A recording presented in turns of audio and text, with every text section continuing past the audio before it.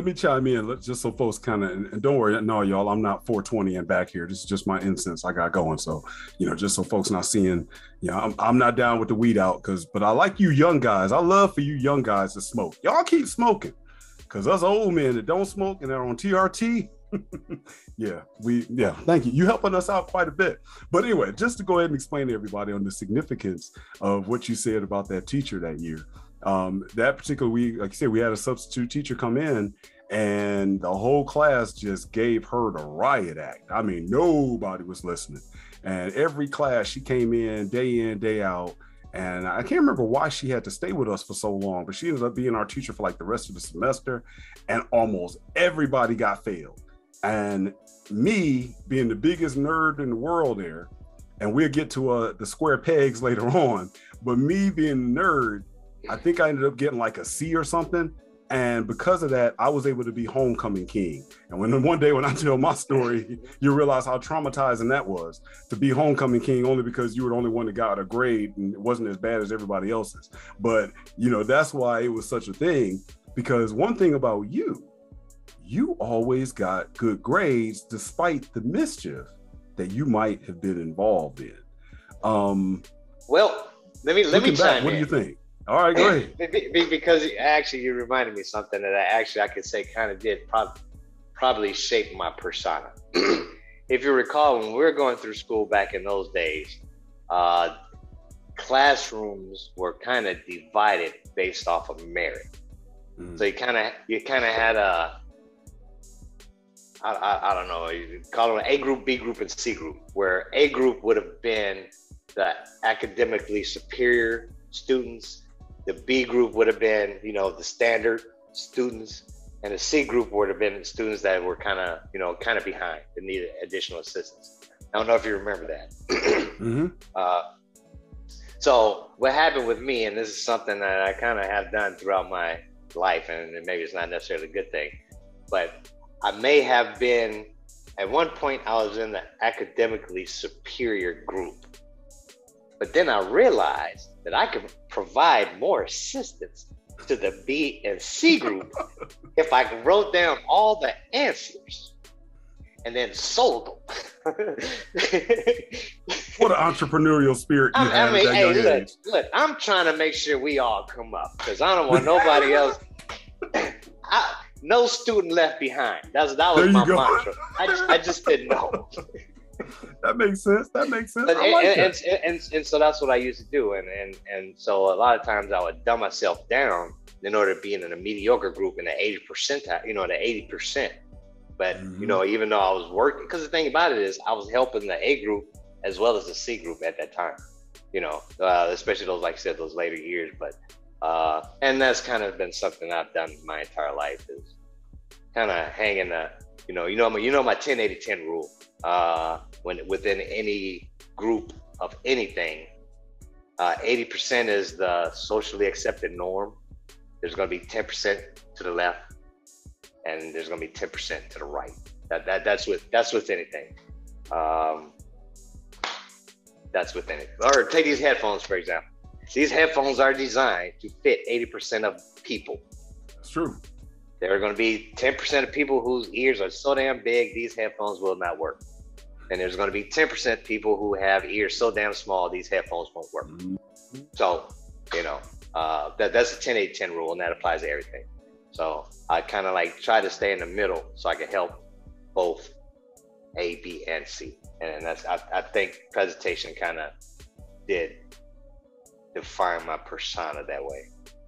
Well, why do you think that was? Because one of the interesting parts about you looking back growing up is that if I compare you to some of my other friends now, I compare you to, our boy Robert that passed away 7 years ago.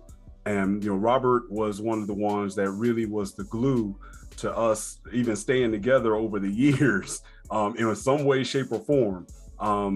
And he played such a pivotal role. But the one thing I had in common with Robert was both of our families. Number one, we all, it was multiple children in the family. And number two, we were all, I won't say we were poor, but our families seemed to, they struggled more financially. But you could have been that type of dude that hung out with the kids that, money wasn't as much of an option. Quick thing about Detroit, back when we go back into the 70s and 80s, it's like anything else, even prior to integration. Black folks that had money lived on your block. Black folks that didn't have money lived on your block. Even though we didn't have much money, my neighbors had Eldorado and a Corvette, and then my neighbor on the other side had an Eldorado. So they might have made a lot more, two-parent income, whatever. You seem to be able to fall into that economic category because, at our private school, if you had a little Izai alligator on your sweater or you had the polo horse, you in like Flynn. But yet you seem to always kind of gravitate for those who, like you said, not even just academically, you always seem to gravitate for those who are not, I won't say at your level, but for those you could easily be like, no, I'm gonna hang with y'all because I don't want to hang with y'all. Y'all not as high as me. Why do you think that was, especially with you being the only child? Well, I think for me growing up, I won't say that we were well off. I just knew that from my perspective, there was never ever a want. Everything that I needed, it was provided. My problem is I would not ask because I don't want to be obligated, even as a young child. And I've always been that way. So remind me to come back and tell you about the one time my dad got mad at me about my shoes. But I'm gonna go back to school there for a second. I think probably one of the key factors influencing me, there were two things, two significant events. One was Nora Hurst, and the other was the math competition. Mm-hmm. So for whatever reason, Nora came from presumably an impoverished family. So all the other girls used to pick on her. And for whatever reason, she and I got labeled as Jeff and Nora were kissing in the bushes or something like that, and then that kind of stuff. Push in the bush. I remember it very well. Push in the bush. And I always felt bad for her just because everybody used to pick on her. Pick on her specifically. Mm-hmm. We kids are kids. We're real brutal. But I don't know. Like I said, she used to get picked on. Me and her got tied together for whatever reason. But yeah. The second thing of significance was that A group that I was talking about got selected to go to Michigan State, or actually it was a U of M, for a math competition, a state math competition. And so we had like a week worth of training, extra credit, after school, whatever, just to get us up to speed. So we go to this competition, and we're in this like huge auditorium, and there's like hundreds of tables, like I said, there's all, students from all across the state, teams from all across the state. And I think there were five. It was like me, Kelly White, I want to say Nicole Webb. There are two other people that I can't recall. One it was I don't just remember it was three girls and two guys.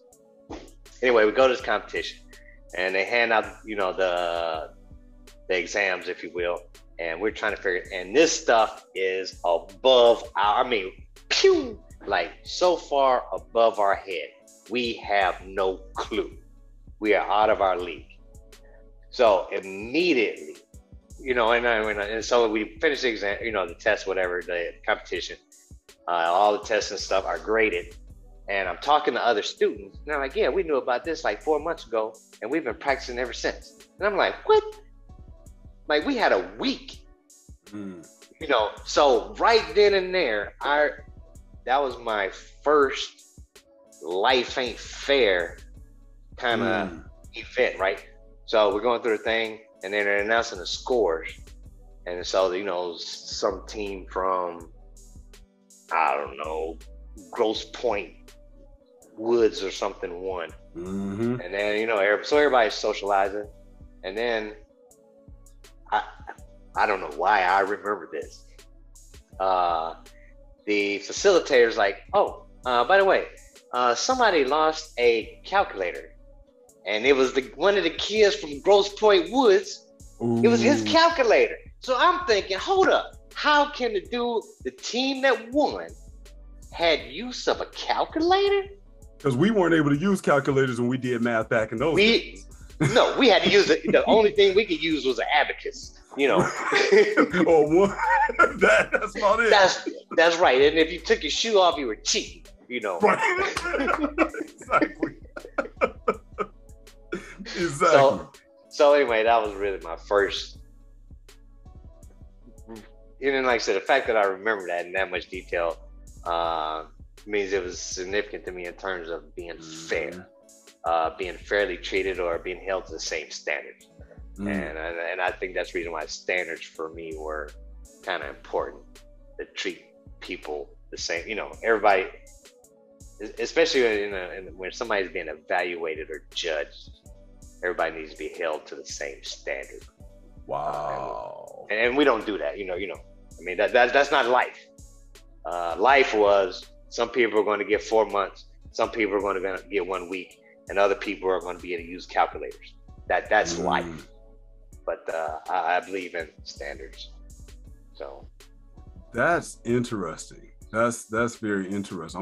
I know we're gonna come back to that, but it goes to something I heard a pastor say one time, and this was around the time where, you know, you had Trayvon Martin and Mike Brown and everything. And, you know, I was going off about the situation, how people in the church just didn't care, white folks just didn't care, etc. And he did make a point to me that I had to concede. It wasn't so much an excuse, but he said, you know, over the years, I found that some people have a true sense for justice. And that's like their gift, that in every situation, they feel like there should be justice that comes out of this. And he was like, he's learned that not everyone has that. I think you definitely have always had that kind of sense for justice, or like you say, you notice something's not fair. And the key is, I think, what makes you different than many others. What can I do about it? Because I think other people do notice it. Well, you have that percentage that may notice something's not fair, but then they just kind of like, oh well, sucks for them. I'm benefiting. But it seems like when you notice something isn't fair, you want to go ahead and do something about it. Interesting. I think that's going to come back up again.